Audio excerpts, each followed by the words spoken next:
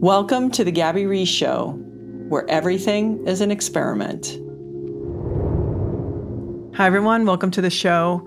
We did it a little bit differently today because it's a topic that impacts all of us, which is physical pain or discomfort. And so what I decided to do is recruit a bunch of people who work in similar and different aspects of either training or physical therapy, alternative kind of modalities, and not only get their opinion about, the role of pain, how, what pain means to them and how it shows up for them, but also dealing with patients and where they see maybe some productive approaches, and then really things that help them get relief. And, because I'm always encouraging people, it's like, hey, let's not quiet the pain down so much because we've got to honor it. It's there to tell us something, but it is hard to live with. And so what are the things we can do that don't involve medication and just getting through it? And sometimes, listen, just using your body a lot, we have aches and pains. So it's great to know if it's, you have these modalities and dry needling or, other forms of physical therapy that help you get you that relief. And so I will share with you all the guests that we have. I feel so fortunate that these people took time out of their crazy lives to spend time on this topic. So first of all, we have Dr. Kelly Starrett. Kelly, he and his wife created the Ready State, formerly known as Mobility WOD. He's written such books like The Supple Leopard. I'm very excited. He has a crazy extensive book coming out very soon. I'll be sharing that with you.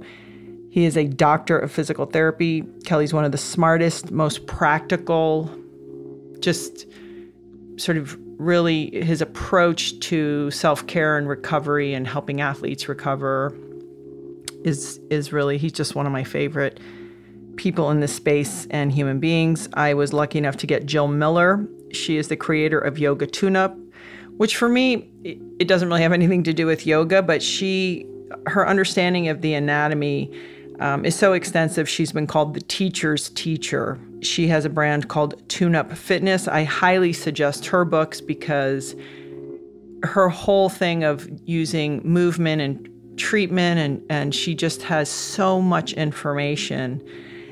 She's got wonderful books like The Role Model. And she's another one. These are people who live this themselves. Kelly's got an artificial knee. Jill's had her own injuries and surgeries. So it's not somebody who's never experienced pain. The next guest I have is PJ Nestler. I'm really fortunate. I get to work with PJ at XPT. He is the director of performance at FitLab and XPT. He's a human performance specialist. He's very passionate about the topic of pain because sometimes our sort of medical industry wants us to completely try to avoid or eliminate pain. And most people in performance typically don't agree with that. So PJ chimed in and shared not only his feelings and role that pain plays in the relationship we should try to have with it, but also in ways in which he gets relief. And again, all of these people have worked with professional athletes. They've dealt in the physical therapy space. So they've helped a lot of injured people and they have so much knowledge.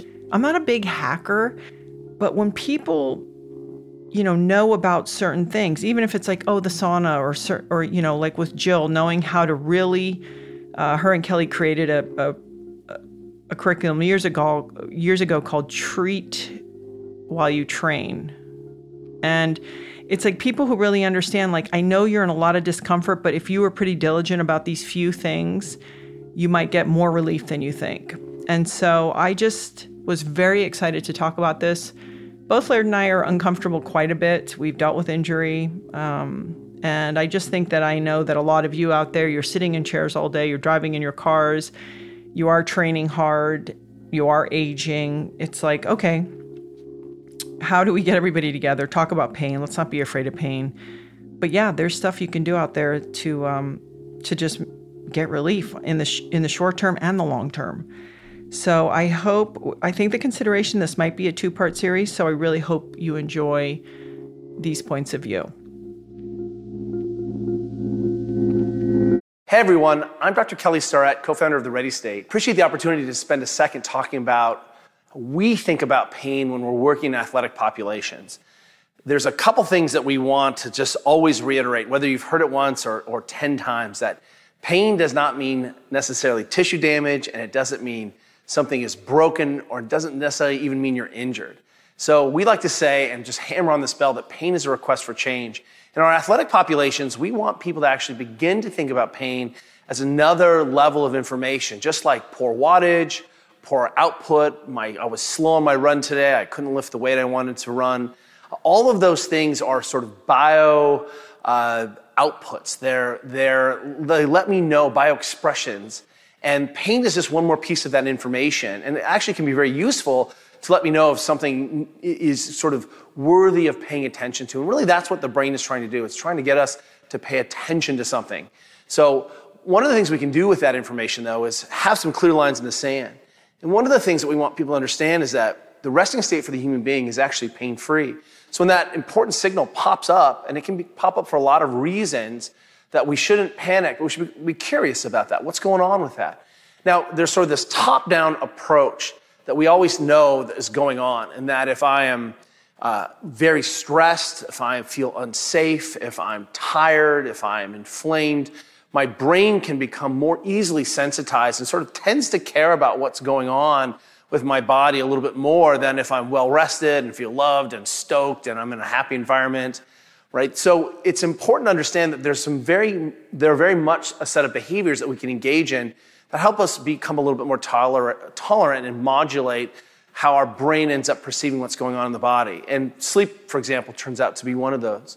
But there's definitely a sort of a bottom-up approach too. We realize, hey, oftentimes, we can get a little bit twitchy based on or a little bit more easily pain sensitized or sensitive to pain based on things like our genetics, based on things like our previous experience, how your parents talked about pain, how exposed you have been. If I dropped into the brains of some of my World Cup athletes, I would perish because they're undergoing so much physical discomfort. And so what we realize is, of course, pain is very, very personal, but ultimately that there are a lot of things we can do to try to modulate that. Now, again, some of those guidelines are, hey, if my pain is so bad that I can't go to work, I can't do my job, that's a medical emergency, and I should go get help with that and escalate that up the chain. If I can't occupy my role in the team or occupy my role in the family, also, we consider that to be a medical emergency. And everything else, we think, hey, we should be able to take a crack at this, and sort of is an incident level problem. It's not an emergency problem. Clearly, if I have a mechanism of injury that something's gone on, or I've got something that smells and feels like I have a fever or sickness, something like that, a red flag, then once again, we go to get medical help. But otherwise, we really want people to begin to take a crack at fixing themselves and feeling better. And that actually falls into a category of kind of behaviors that we haven't been honest about. And frankly, and that is people have been self-soothing with, opiates and THC and bourbon and food for a long time. And until we actually hand people a different set of narratives and a different set of tools, they're going to keep reaching for the tools, ibuprofen, food, again, red wine, to make ourselves feel better. And that's a very reasonable proposition. So typically when someone has pain, from the bottom up, we say, hey, there's a lot we can do here. Sometimes that's just common, simple myofascial pain, and a little bit of rolling or hitting it with something like a percussion gun can make it really feel better. But suddenly we realize we end up with a whole bunch of seemingly disparate tools. And I'm on the internet and I see cupping and KT tape and all of the scraping. And how do I wrap my head around that? So a simple model that we came up with, a rubric to help us understand and sort of begin to categorize those things, especially since there are some things I can definitely do from the bottom up, from the tissue levels up, to help my knees not hurt as much after that big run, or my back after that big pickleball event. So the first one is we want to see if we can desensitize it. And again, we're really good in this culture and society, probably humans have been desensitizing pain for a long time, using with any substance on the other side. But really, that could be a rub, that could be soft tissue mobilization, I could be addressing trigger points in there. And that desensitization really just means that, hey, I have some input, and suddenly my brain says, oh, it's not such a big deal. And that created a window of opportunity for me to go move and change the system somehow, right? Because I was getting that signal for a reason. It might have been an old injury, it might have been a tweak, it may have just been stiff. My brain's interpreting that way. But desensitization, oftentimes, we can just hit something really quickly and we feel really good. The second thing we like to help people understand is we can decongest those tissues. And that oftentimes, if I have a little bit of swelling or stagnation, that language, congestion, can also be, that phenomenon can also be sensitizing to the body. So if I have a swollen knee, it's more likely that my brain may interpret that knee as painful. So when we can manage congestion through movement, walking, non-exercise activity, and then we can add sort of other techniques in there like compression, jumping in Normatec boots, or jumping on something like an H-wave or a neuromuscular electric stim device, which allows us to create muscle contraction to pump out that congestion. Lo and behold, oftentimes that's enough to make myself feel better, that I became sensitized because I had tissues that had been congested. And that, again, is a sensitizing mechanism. The next one is we say, well, can we reperfuse? Oftentimes, we have tissues that are a little ischemic, muscles that are just kind of holding on and hypertonic. We can have tissues and blood, like tendons and ligaments that sometimes don't get great blood flows for whatever reason. And oftentimes, if we can increase blood flow to an area, that may be enough to, once again, change the local environment so things feel better. And that could be sauna, that could be scraping, that could be cupping, and realizing, there's a whole language around seeing if we can increase blood flow to the system. And the last one thing that we often sort of forget or fail to appreciate is that it's easy to put some restoration of movement back in. And I don't just mean any movement, like if my knee hurts, I should squat more.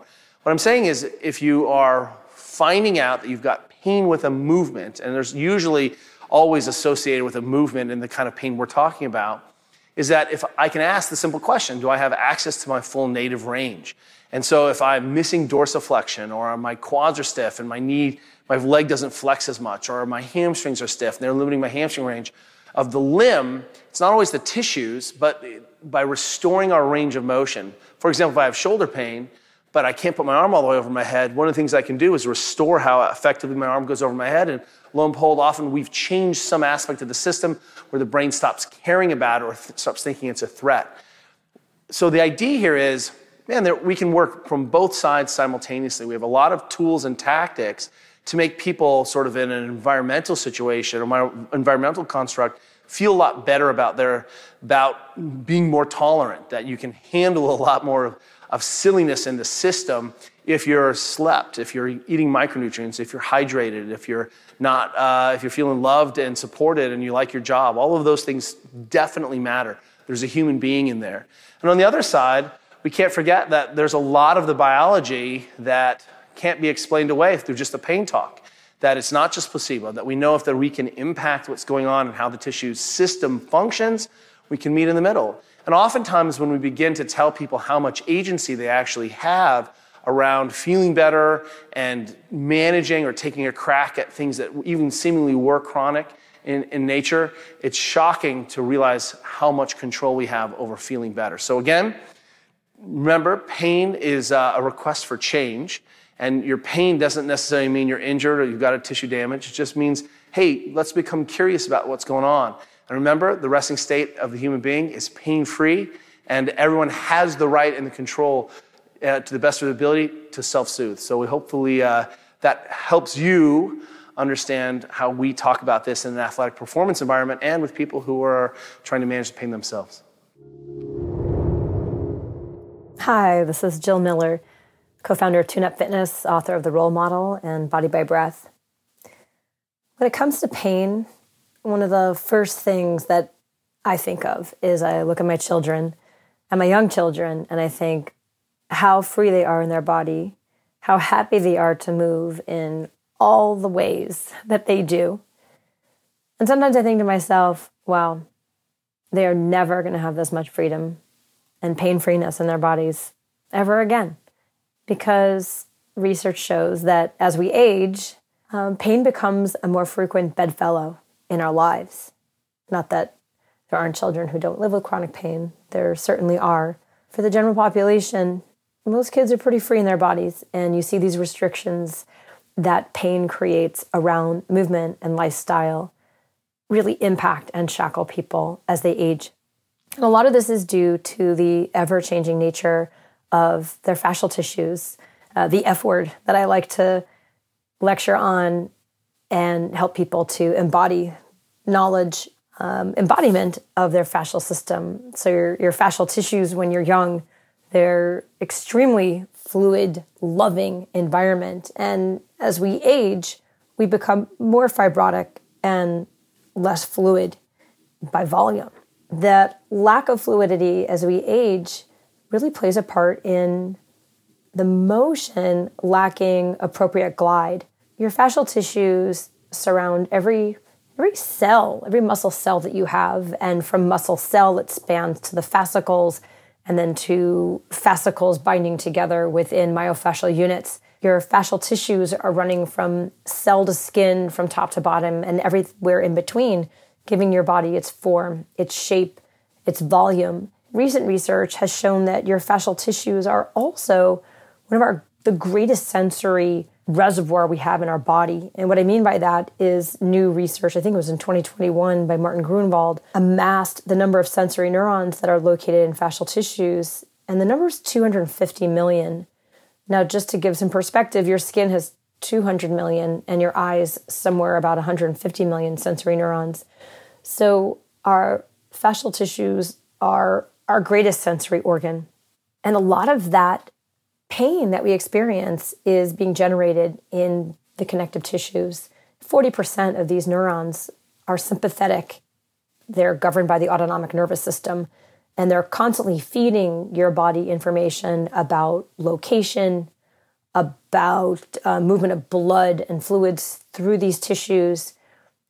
These tissues are also sensing temperature. They're also sensing stretch. There's a lot of information coming from your fascial tissues.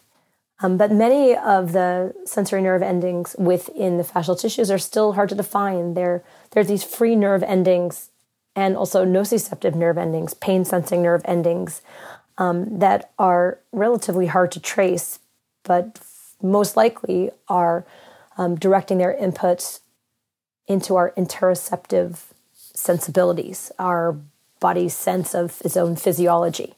That being said, the current definition of pain tends to veer towards the biopsychosocial model of pain. Every generation really grapples with theories of pain, and the current one is this biopsychosocial theory, which attempts to explain that pain is an output from many different parts of the brain that relies on many subjective experiences from your body, but also from your emotions, your interplay with your environment, your interplay with other people, and even your spiritual sense. Pain perception doesn't necessarily always correlate with actual tissue damage. So your brain is anticipating painful events if you've had a run-in with your body or you've had an accident or injury. Your brain may put you in a state of experiencing pain even though there's not something that's literally triggering you. But there are also our own decades-long buildup of pressures into our fascial system that can suddenly flip, and we can come up with, our bodies can end up having syndromes that are very problematic. For example, fibromyalgia is one of those syndromes where we have this body-wide almost rumination of symptoms through different body parts, and there doesn't really seem to be a clear classification of those. But if you look at the different relationships within the body, when you're looking at a disease like fibromyalgia, many of these idiosyncratic pains are really due to fascial dysfunction. We have frequent headaches. Well, this could be the temporal fascia. The wrists are problematic. This is defined as carpal tunnel. Trunk tightness, or rather chest tightness, the fascia of the rib cage may be impacted. So sometimes some of these body-wide syndromes, well, maybe it's a dysfunction of the cells within the fascia itself. How does your fascia become dysregulated, or how do your body parts become dysregulated and result in pain? Well, if there has been an injury, in the past that is persistent, inflammation within that area isn't resolving. When there's inflammation in an area and it hurts to move, your body is more likely to be static. You're more likely to avoid moving that area, or you'll create movement scenarios where you'll bypass that area in your movement. And so that stagnant area that is accumulating these inflammatory cytokines is not getting motion that's telling the tissues within it to slide, to have pressure, to be shifted. And that lack of movement signals the cells within the fascial tissues known as fibroblasts to actually lay down more collagen. Well, if no movement is needed, then we should just stabilize this area. And so the fibroblasts that live within fascia, that remodel fascia, start to lay down more collagen that stiffens the local tissue and almost creates a skeleton, a new skeleton within a sea of soft tissue. So we have these areas of rigidity, of fibrosis, and collection of inflammation. And this could happen within muscles, sure, but frequently this is also happening within organs that end up shutting down due to fibrosis and poor exchange of inflammatory regulation. So it's very interesting that the fascia can become a part of this chronic, persistent pain. And so what's the cure in that case? How do you reverse that? Well, movement has been shown to be the thing that helps to flip the switch on on the negative proliferation of immune cells and those inflammatory cytokines. Movement introduces anti-inflammatory mediators rather, and helps to then reverse that cycle of inflammation. And once the body starts to move, then the fibroblasts can reduce the fibrosis and can also lay down collagen in the way the body was intended to move. In my line of work with Tune-Up Fitness, I use role model balls. These are, for the most part, squishy, pliable, grippy balls that clients and students use to self-massage into areas that are, well, frankly, in chronic pain or nearby areas so that the body starts to become more comfortable with movement. The body attenuates itself to pressure, and you can actually get movement into areas where non-movement is occurring. You can get movement into areas using pressure, using rolling, directly into areas of inflammation to start to change that inflammation. There was a recent study at Harvard done by a woman, Bo Riccio, and she wounded the calves of mice.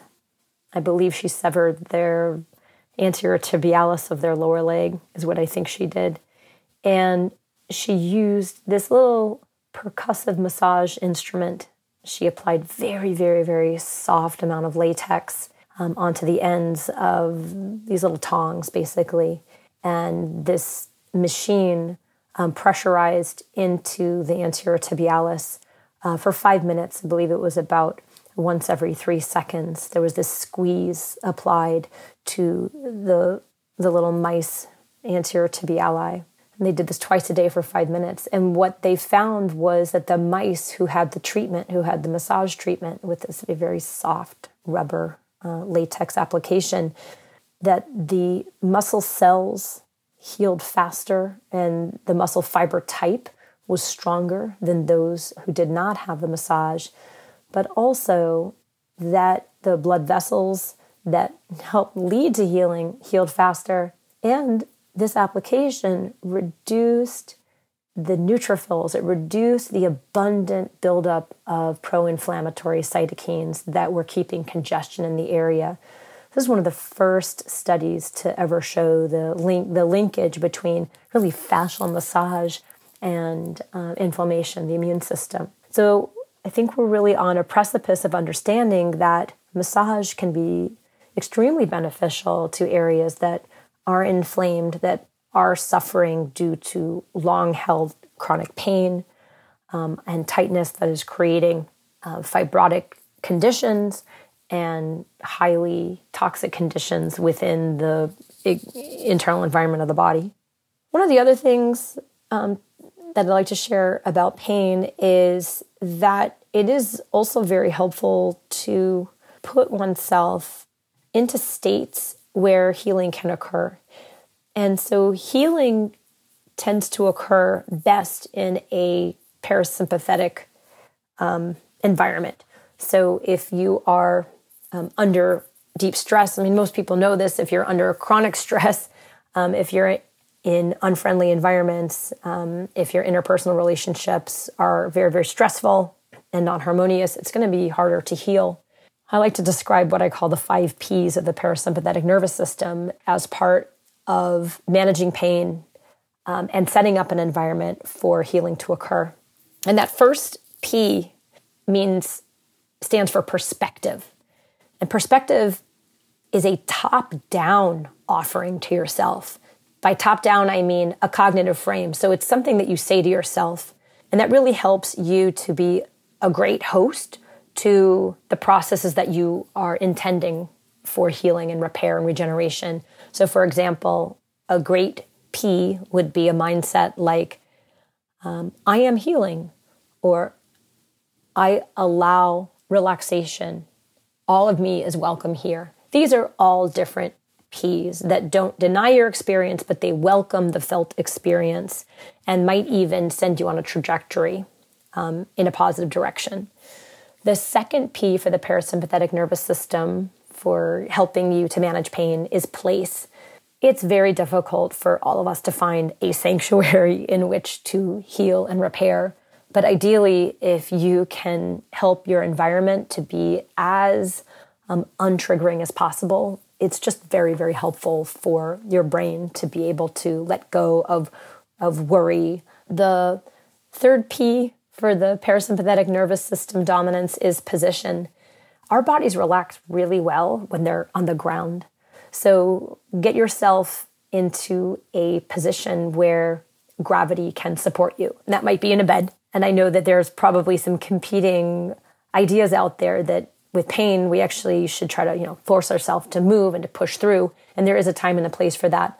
But I'm also talking about how do you set up a parasympathetic environment, which is also necessary for the resilience of healing with chronic pain. Getting down to the ground happens to reduce sympathetic stresses on your heart and your lungs, alters what's known as the baroreceptor reflex. And so that's a little more complicated to share here, but basically when we recline or when we even put ourselves into a gentle slope where our pelvis is slightly higher than our heart and our head, it ends up slowing down the breath rate and it ends up slowing down the heart rate in a way that makes our vagus nerve dominate our parasympathetic nervous system's response. So it can be very helpful in order to slow down and to rest and relax. The fourth P for the parasympathetic nervous system is the pace of breath. Pace of breath basically implies that you want to create a breathing pattern where your exhale is longer than your inhale. There are inhalation practices that also induce the relaxation response, in particular, double inhale followed by exhale. But in terms of all around pace of breathing, if you make your exhale a little bit longer than your inhale, that's going to tend to relax the body. And then finally, the fifth P to induce the parasympathetic nervous system dominance is palpation. And palpation is something I mentioned earlier, and we discussed it a little bit more thoroughly earlier in this pain discussion, that palpation means that you're inducing pressure locally into areas that may be inflamed or adjacent areas, or even other areas of your body that have been carrying the load while you've been bypassing and avoiding the pain.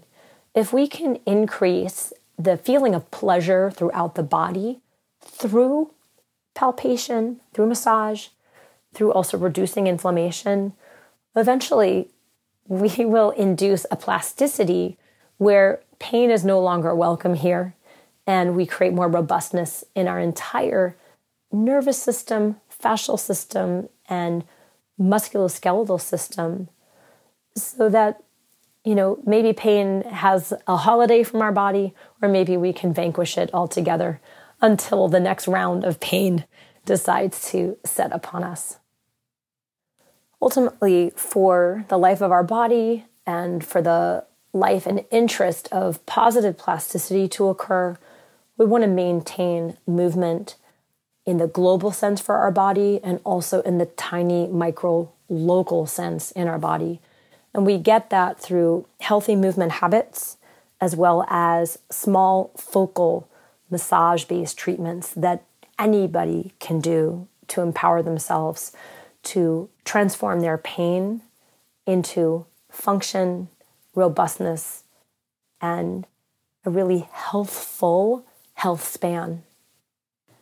And one final thought that I'd love your listeners to be aware of is that in addition to all of these easy-to-do self-treatment strategies that I'm suggesting about rolling, the 5 Ps, there are also tech interventions that are astonishingly helpful for people with chronic pain, especially as it relates to fibrosis. I realize I mentioned fibrosis a number of times. Fibrosis is very hard to rectify with just massage. And the agglomeration, the accumulation of too much collagen and too much sticky hyaluronan. Hyaluronan is one of the fluids that allows tissues to glide, but when it accumulates, it can actually become more like a glue that sticks these tissues together, that sticks layers of tissues together and creates masses of non-moving tissue within the body. But there is a tech known as extracorporeal shockwave therapy. Easier said is shockwave therapy that sends acoustic waves into soft tissues that don't move well, that are long-standing and at very substantial depth within the body, depth that a massage therapist's finger cannot reach. And the shockwave therapy targets these stiffened tissues. And when the shockwave, they haven't fully understood the mechanism behind why the treatment is effective, but I'll just tell you a little bit of history. The shockwave therapy, it comes from the tech that is used to break up kidney stones within the body. And they realized if they adjusted the wave, that instead of just breaking up kidney stones in the body, it could be accommodated to connective tissues in the body. And a recent study by Carlos Stecco looked at the behavior of fibroblasts after shockwave treatment. And what they saw is that 4 hours after shockwave treatment, the fibroblasts, the cells within the fascia, started to spurt out hyaluronan. And 24 hours later, we're still making productive hyaluronan, which was going to allow these tissues to glide once again. So restoring glide in tissues that were congested, congealed, and non-moving. So I just want to give a really big shout out to, to that tech, because I think it's extremely promising for persistent pain that hasn't been responsive to physical therapy, manual therapy, or movement therapy.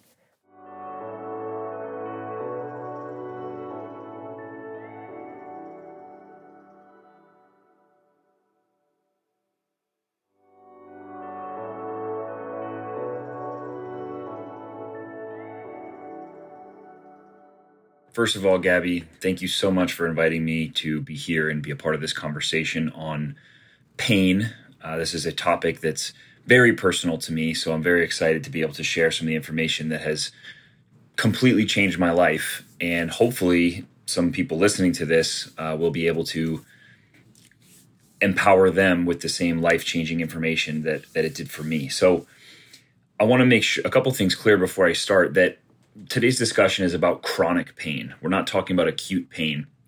So this isn't the fall down, smack your knee on the ground, the immediate pain that you feel. However, there is some relation to that. We're talking about after smacking that knee, and over time, the pain in that knee just continues, and years later, you're still constantly dealing with this pain that you can't get rid of. So that's the type of chronic pain we're talking about here.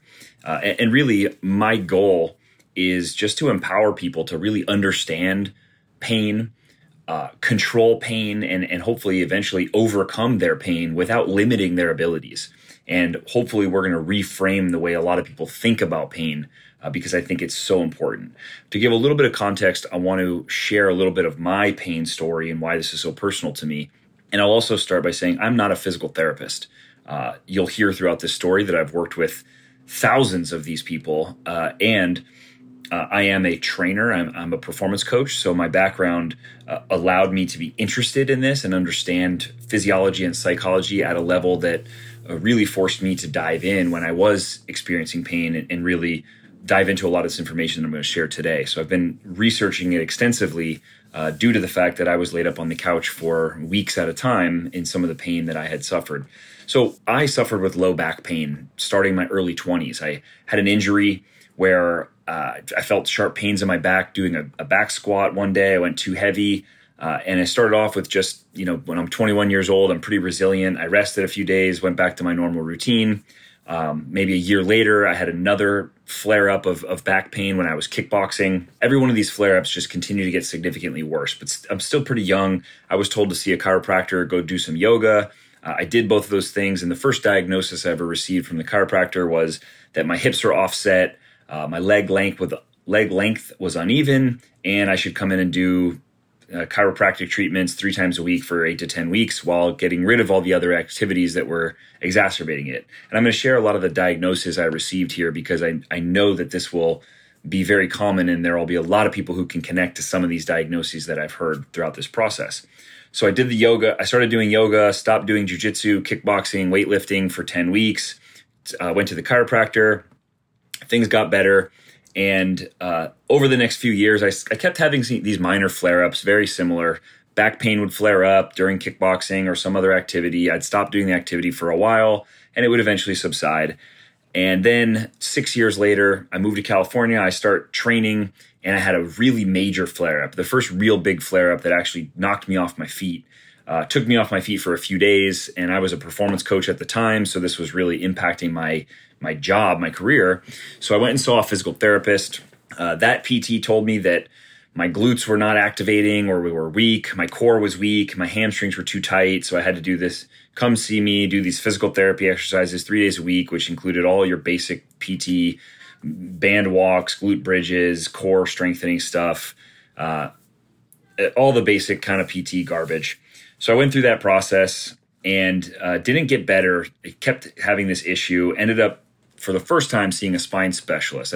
I went to a general care practitioner who gave me some painkillers and muscle relaxers, and then I got a referral to a spine specialist, got an MRI and an X-ray, and then that was the first time, this is 6-7 years into my pain issues, where I got a diagnosis that I had a slight fracture to my L5 vertebrae. So now in my head, I think I have this fractured spine. I was given more painkillers and muscle relaxers, and I was told to stop kickboxing or doing any heavy weightlifting or exercises that were exacerbating the injury. So I followed those instructions, but I'm only 25, 26 years old at the time. So I was pretty bummed out that I'm going to be this limited from doing the activities that I like. I was very, very frustrated and upset, just beaten down by that. The next year, another major flare up.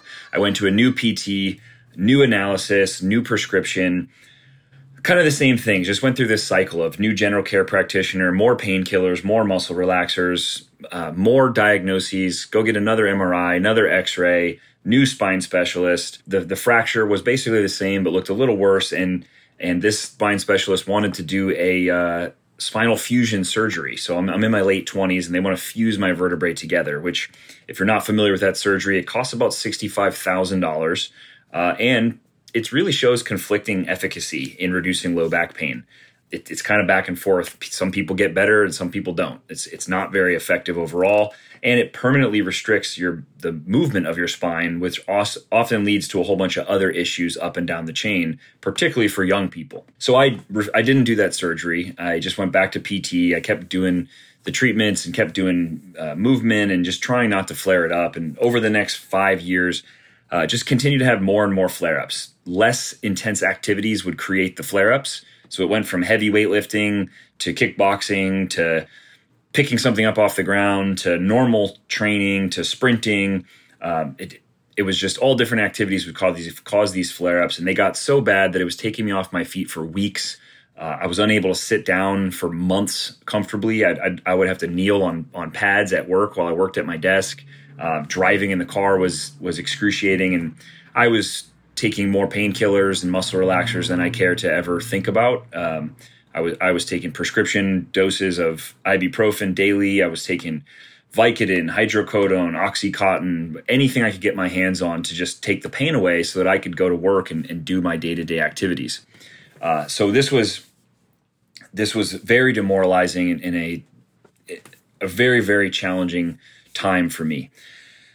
Now in 2000, I had also seen another spine specialist who wanted me to get another different surgery, told me that the spinal fusion would have been a bad idea a few years prior, but this was a different surgery where they wanted, now the fractures had actually completely separated. So instead of just being a crack in the piece of my vertebrae, now the pieces were actually off and floating, and they wanted to screw them back in. So luckily I had a physical therapist who I met who really understands pain and understands the principles that we're going to talk a little bit about today. And that was probably 2016 where I started becoming re-educated on pain and started following his prescription. Throughout that process, and I'll talk a lot about what that process was, but just to give a little bit more of the context, I worked with him for about a year and a half, 2 years. I had a few setbacks while we were working together. I still had some pain, but we just kept working. We kept changing the dose, and we just kept working through this process.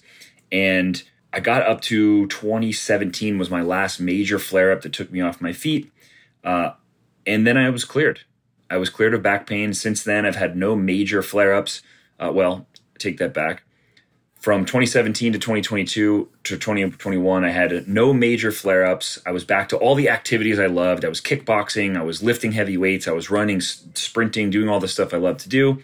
I did have one flare-up in May of 2021, which actually led to me diving deeper into this research and creating some of this to share with other people because I spent, I think, 7 or 8 days pretty much laid up, unable to move, which was pretty demoralizing and brought me to my knees and brought me to tears multiple times because I thought I had kind of gotten past this. But fortunately, I was able to really work on my psychology throughout this process and shift what happened. And that flare-up, instead of being 2 weeks of being unable to move and then unable to go back to activities for months at a time, it was 2 weeks of being pretty immobile and then quickly got back to all the things that I love to do and haven't had any issues since. So I want to share some of that process with everybody so that they understand. But the reason I gave that context was just to start to think about the things that I went through, because I guarantee that any active people have really had some of those diagnoses. You've probably had some sort of pain, particularly low back pain, and you've been diagnosed with weak core or tight hamstrings, or your limbs are uneven, or you've got some sort of fracture, or you go get an x-ray, you get an MRI, and they see something. Maybe it's a disc slippage or a slight herniation or degeneration, disc degeneration. A lot of that stuff when it comes to backs, or labrums in your hip or your shoulder. Those are very, very common diagnoses that we hear about and not always are associated with pain. And then you've probably gone through the process like me. And throughout that process, I probably saw 3 or 4 general care practitioners, 5 or 6 physical therapists, 2 chiropractors, a yoga teacher, 2 different spine specialists, a sports medicine doctor. I saw so many doctors, so many specialists, and had so many different diagnoses, so many different prescriptions of things to do. And I tried every passive modality you can imagine: massage, stretching, acupuncture, cupping, electric, e-stim. If it's out there, I pretty much tried it. When I finally worked with this PT who changed my mind, and I use that term mind often because it's going to be a lot of what we talk about today, but when I worked with that PT, that's really what allowed me to shift this. So I want to share some of those things with you as we talk about this, that really we have a misunderstanding of pain. Our common understanding of pain is this very mechanical approach. We believe that when we have tissue damage, it creates pain. And I say like Americans in general. So most of us think that if my knee hurts, something in my knee must be mechanically off. Maybe there's a slight tear to one of the ligaments, or maybe I smacked it on something, or there's a bone issue. But we believe that because I have pain, there must be some sort of tissue issue there. And typically we believe it's linear. The more damage we have, the more pain, or the more pain we're in, we believe that there's more damage. However, this is widely disproven and really goes against all the current pain science. But it's still a very popular belief among normal people. And also, unfortunately, it's the adopted approach amongst most doctors and clinicians. And that's a big problem because we believe what those people say. And this just creates this vicious cycle of a misunderstanding of pain. We in Americans in general, we have an increased tendency to medicalize pain. We spend so much money on pain. Just to give an example, the United States spends about $500 to $700 billion per year on pain treatment. And to put that in context, we spend about $250 billion on cancer and about $300 billion on heart disease. So leading cause of death, we spend about half to a third as much as we spend on pain treatment. Another crazy statistic is that the U.S. accounts for about 4% of the world's population and 80% of its opioid use. So we clearly in the United States have a very strong disassociation with pain that's different from the rest of the world and a need to medicalize and prescribe things for it. We often have very excessive and unwarranted diagnostic imaging, and the insurance model kind of drives this. If you've been through anything, you typically know that you have pain, you go to your doctor gives you some kind of medicine, usually a painkiller, muscle relaxer, then maybe it sends you out to a specialist. When you go to the specialist, in order to go to the specialist, you're required to get an x-ray and then an MRI, and you just go through this mundane process that takes a ton of time. And so we use a lot of this diagnostic imaging. And the problem with that is when we get an image done, there are many abnormalities that we find in imaging that can be misdiagnosed as a pathology, as something that's creating the pain. And because if I go in and I say my shoulder hurts, typically the people who get imaging done are people who are in pain. You don't go in and just get a yearly MRI done on your shoulders to see if they're healthy. You go in when you have shoulder pain. And when you have shoulder pain, they do an MRI and they show you, oh, wait a minute, there's a torn labrum in there.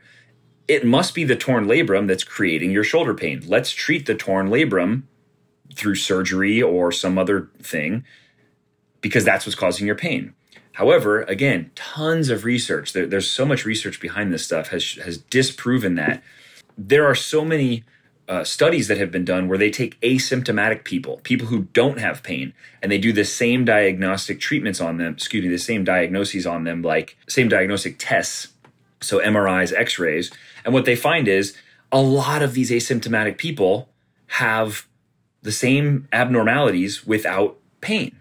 To give a few examples of those abnormalities, disc degeneration. This is a very common thing that happens throughout our lives. If you take people in the age group of 20 to 29 years old, about 20 to 30% of them have disc degeneration. And as you move up every 10 years in those channels, the disc degeneration percentage gets higher and higher until you get to about people who are over 80 years old, and more than 90% of them have disc degeneration because it's a part of aging. However, many of them do not have pain.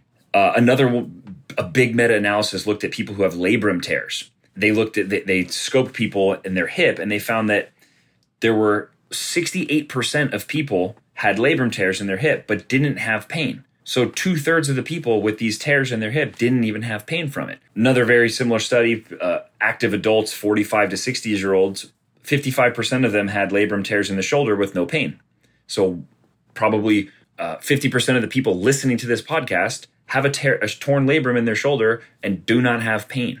However, when I go in with the torn labrum, they say that's the cause. When I go in with shoulder pain and they see a torn labrum, they say that's the cause of your pain. So there's so many examples of this, and I don't want to spend too much time, but I want you to remember that you are not your MRI or your X-ray, your diagnostic imaging.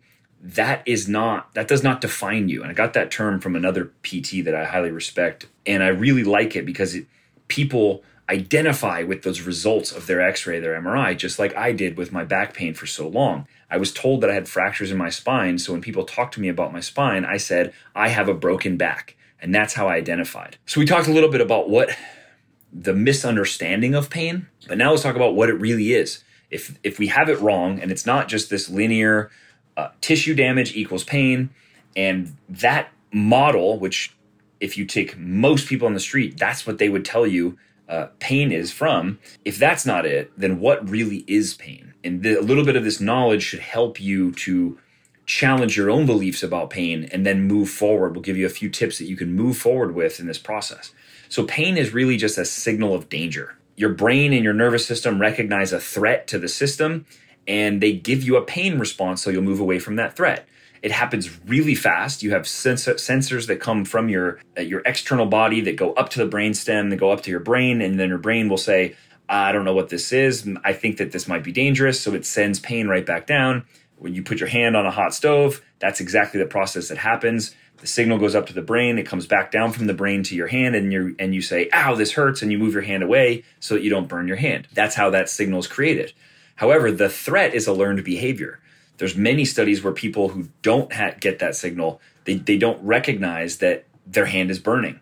They don't learn that behavior. And another good example of this is, think about any of you who have kids. Have you ever had your kid who has fallen and hit their head, or fallen and gotten a cut, or something that happened, and you immediately realize that there's two ways you can go with this response? If you overreact to that and you treat it as if the kid just did something that they should be very scared of, immediately the child will start crying and will massively overreact to this pain response. However, if you treat it as if it's nothing, which has happened many times, and you run up to the kid looks at you, they cut their elbow, they look up at you, and you run up and you go, you're okay, and you treat it as if it's not a big deal. Many times that's the pain, the response that child has is very different, because it's a learned response that they have to this sensation that they're feeling. So they don't know that it's as much of a threat, and therefore their actual pain that they feel is very different. So this is not just an emotional or a psychological thing. The feelings that you have will be different based on the way that you think about it. 100% of pain comes from the brain. So the brain is what sends those signals. That is where that is where pain is processed. Chronic pain, we're talking about chronic pain. Many times, chronic pain is a massive overprotection of the nervous system. So the nervous system is designed, your biology is designed to keep you alive. So if you've done something in the past that has stimulated this response, then your brain becomes more sensitive to that next time to make you try to avoid it. And if we keep training those neurons that produce pain, they actually get better at producing pain. So this is why chronic pain often returns stronger even when you have a different stimuli or a less intense stimuli. I gave the example of my back pain. My back pain was getting worse and worse in each flare-up, even though the actual event, the signal that was happening, was way less intense. So I was getting more pain with a less intense event each time, because I was getting more efficient. My body was getting more efficient at producing a pain response. And then the brain will learn from these significant threats to respond stronger next time. So the brain learns that, hey, this thing hurt me last time. It was really serious. So the next time I feel that, I need to protect you, and I need to protect you even more. So when I protect you even more, you're going to get a stronger pain response. A good way to think about this, I heard about this analogy once. Imagine that you were walking down the street, and a person walking down the street wearing a green hat, you see this person in a green hat, and they walk up to you and they punched you in the face. And then they walked away. And then you went weeks with nothing happening, didn't even know what happened. And then you walk down the street, and another person with a green hat comes walking by, a different person wearing a green hat, and they walk up, punch you in the face. And randomly, this just keeps happening. Every time you see a person with a green hat, they punch you in the face. At a certain point, you walk around, you turn a corner, you see a person in a green hat, you would flinch. You have a flinch response as if this person's going to punch you in the face, because your body is recognizing that threat before it happened, because this is what has happened many times before. That is how the brain sees a pain activity or an event. So these things that maybe shouldn't cause you pain are now causing you pain because you've had this previous injury and you've learned the pain response to that event.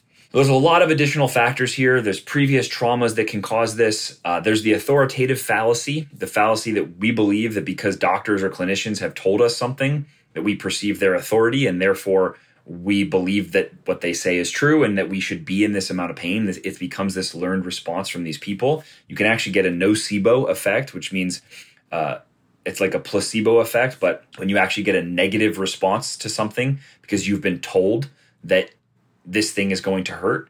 For example, I was told I have a broken back. So the language that was used by my doctors, clinicians, is this fear-mongering language that actually can create a stronger pain response. The centers of the brain that modulate pain are closely linked to the portions of the brain that regulate emotion. So negative emotions like anger, fear, anxiety, depression, chronic stress, all of those things can exacerbate the pain response. And I know I don't need to tell anybody here who's been in chronic pain that when you're in chronic stress or you're feeling negative emotions, your pain typically comes back and gets worse. Another big problem is just that passive solutions like surgery and medication, for most people, it seems like an easier solution. People don't want to do the consistent work.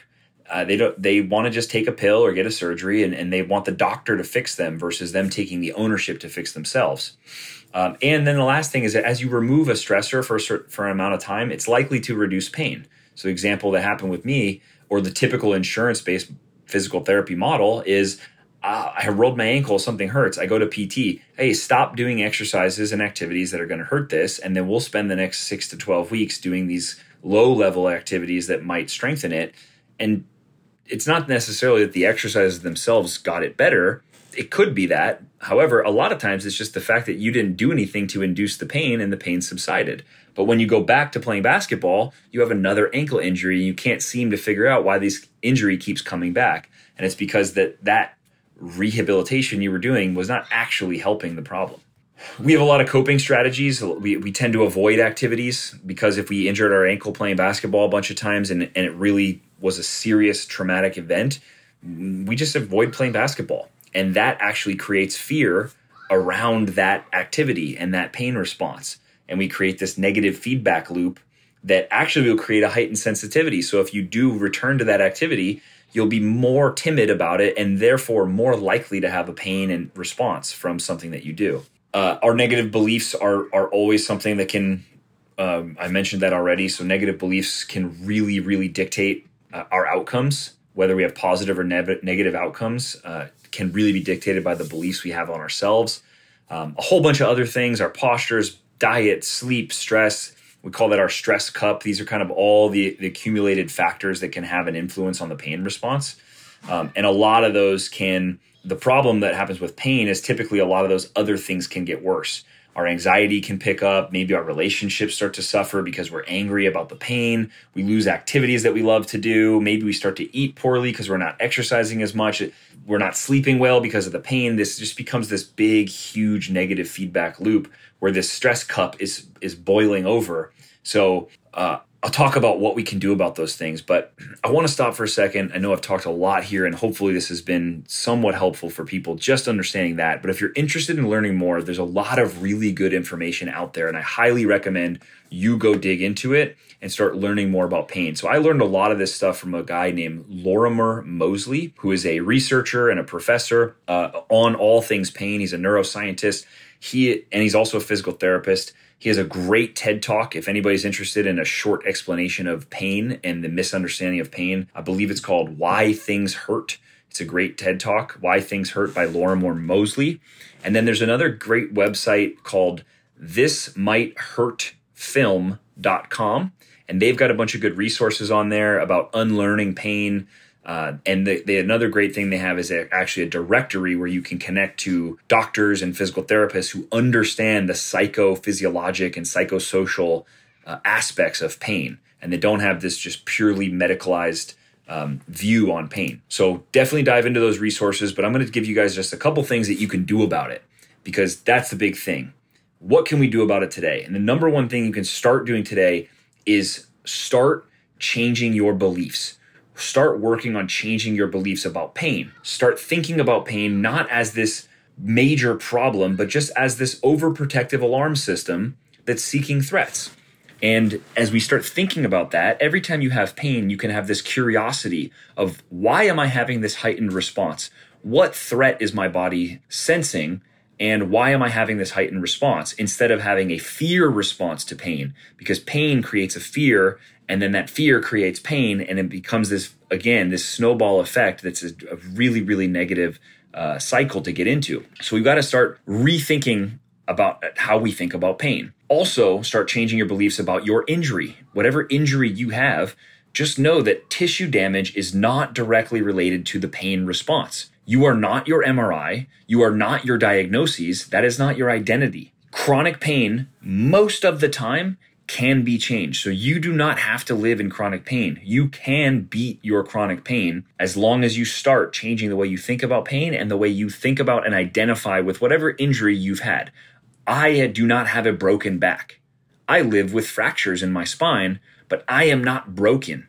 And that's language I had to change about my injury. And then about yourself in general. You're not in danger. You're not broken. You are safe.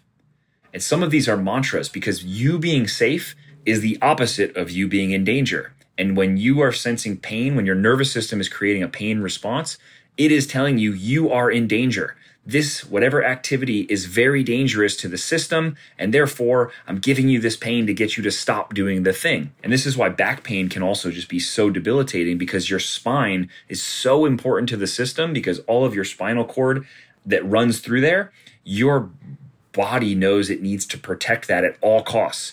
So when you have minor injuries or minor issues to the spine, sometimes you'll get a massively heightened pain response to that, because your body is trying to tell you, stop doing anything that you're doing because we need to protect this to preserve life. So those are the first three things you can do. Change your beliefs about pain, about your injury, and about yourself. Change the language that you use to reinforce those beliefs. So that's number two, is we have to start changing our language. As we try to change our beliefs, we have to change the language we use about yourself, about your injury. I like to do this with journaling and mantras. So when I hurt my back the most recent time, I spent a lot of time laid down on the couch. When I wasn't researching this information and writing up these topics to share with other people, I was writing in my journal mantras and words to affirm the way that I believed about myself. I was affirming that I am safe. I'm not broken.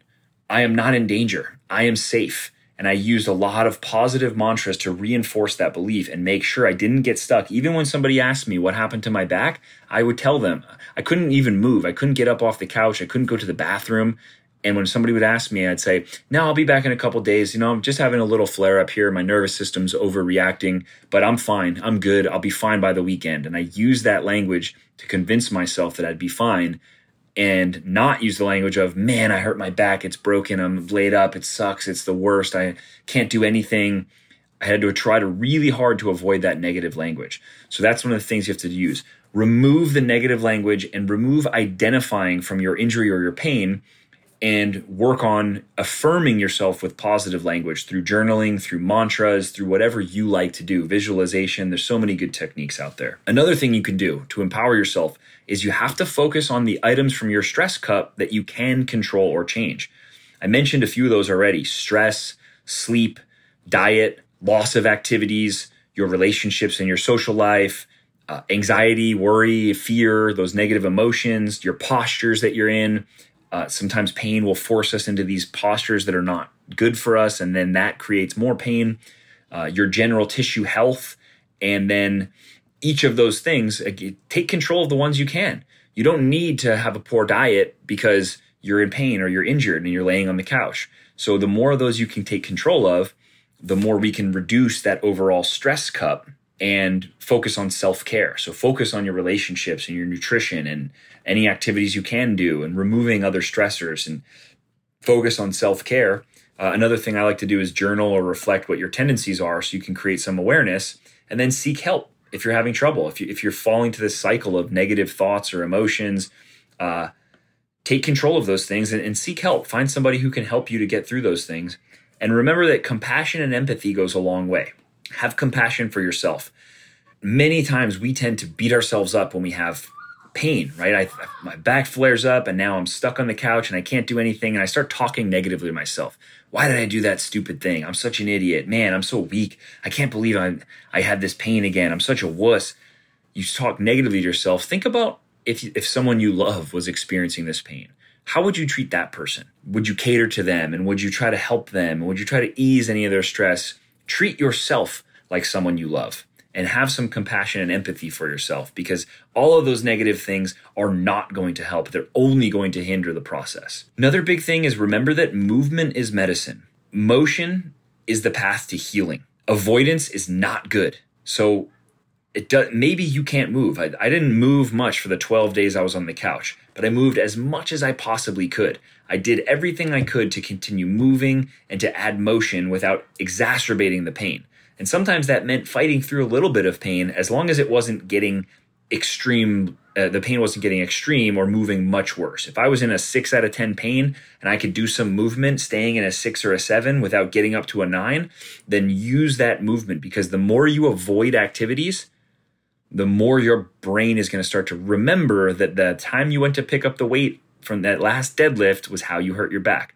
I lived in that for 9 years. I didn't pick up a barbell for a deadlift because I believed that I could not deadlift because I would hurt my back.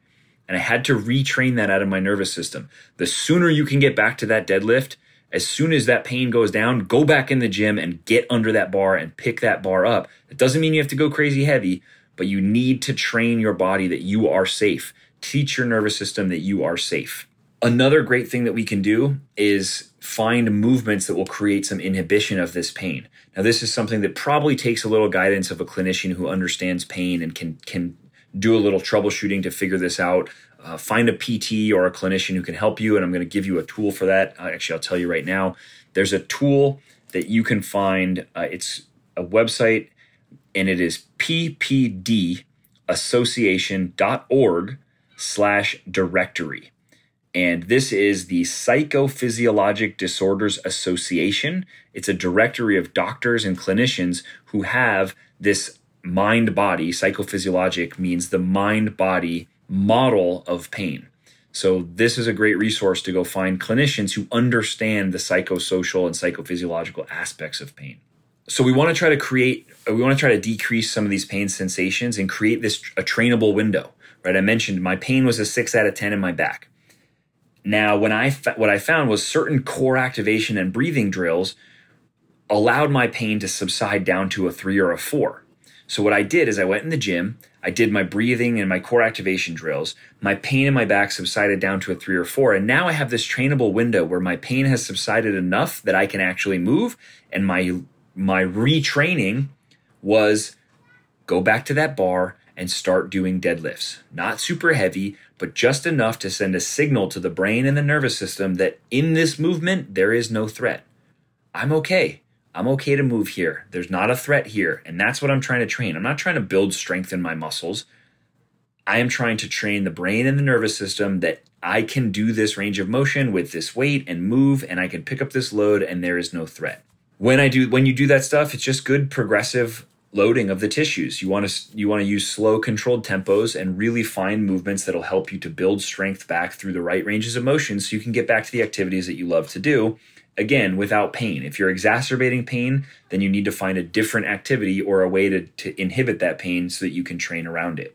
That is exactly what I did to rehabilitate my back. That's what I started doing in 2016, really picked up in 2017.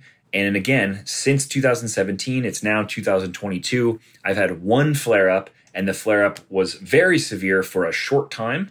And I worked on all of the things I could work on while I couldn't really do much movement. And as soon as I could, I got back to the gym and I got back to the exercises that I love to do. And I no longer have that limitation. And when I feel a little tweak in my low back, I tell myself that what I used to say is, oh my gosh, I need to be careful because a little tweak can easily lead to a major flare-up. And I don't want to be off my feet for 3 months. So I'm just going to not do anything that could possibly create any issue.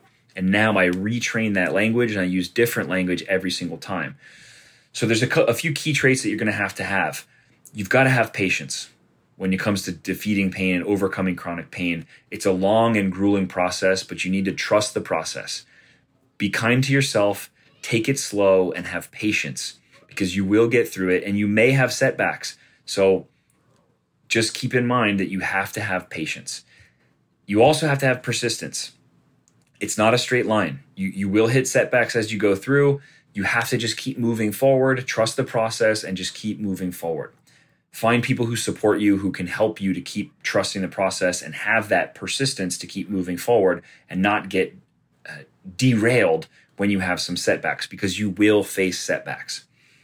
And then you have to have courage. If you've been suffering with chronic pain, you have courage, and you need to summon some of that courage to dig deep, fight through the pain, find the discipline to stay the course and keep persisting through, because you will get to the other side and you will be able to return to activities without that pain because you are not limited by that pain. So just some final takeaways there. That was a lot of information. I really hope that you left with something. Maybe it was just a little bit of a new understanding of what pain is. Maybe it was a little bit of a practical application on what you can actually do. I gave you a few resources there that you should go check out, and I'll repeat those one more time. Lorimer Moseley, go check out his TED Talk called Why Things Hurt on YouTube. He's got a website. He's got a lot of stuff that's great to find out. He's an Australian, I believe, so you'll see him. He's a tall, skinny guy with a shaved head and an Australian accent. He's super funny as well, so he's great to listen to. Highly recommend him. Go check out the thismightHurtFilm.com and check out some of their resources. And they actually have a link to that directory directly on that website, so you'll find the directory. But if you want to go straight to that directory, it is ppdassociation.org/directory. I'm not associated or affiliated with any of those resources I just told you. They're just things that I have found to really help me and some people that I've worked with overcoming pain. So I hope that you guys can find those to be helpful as well. I'm really hoping that you leave here today with a sense of empowerment. And just remember, don't give in to believing your own bullshit and your own negativity. Don't give in to believing that you are abnormal or you're in danger or you're broken. Any of this shit that you may have been told by a doctor or a physical therapist or somebody in the past. Do not give in to believing that stuff, because you are not abnormal, you're not in danger, you're not broken, and you can get through this. Don't give up. Focus on the things that you can control and have the patience and the persistence and the courage to just keep moving forward. Thank you so much for listening to this week's episode. If you want to learn more, there is a ton of valuable information on my website. Head to the link in the show notes and click gabbyreese.com to find a full breakdown with helpful links to studies, research, books, products, and more. Stay tuned for a bonus episode coming this Thursday where I go deeper on one of the topics that really resonated with me. If you have any questions for my guest or even myself, please send them to @GabbyReese on Instagram. If you feel inspired, please hit the follow button, leave a rating and a comment. It not only helps me, it really helps the show grow and reach new listeners.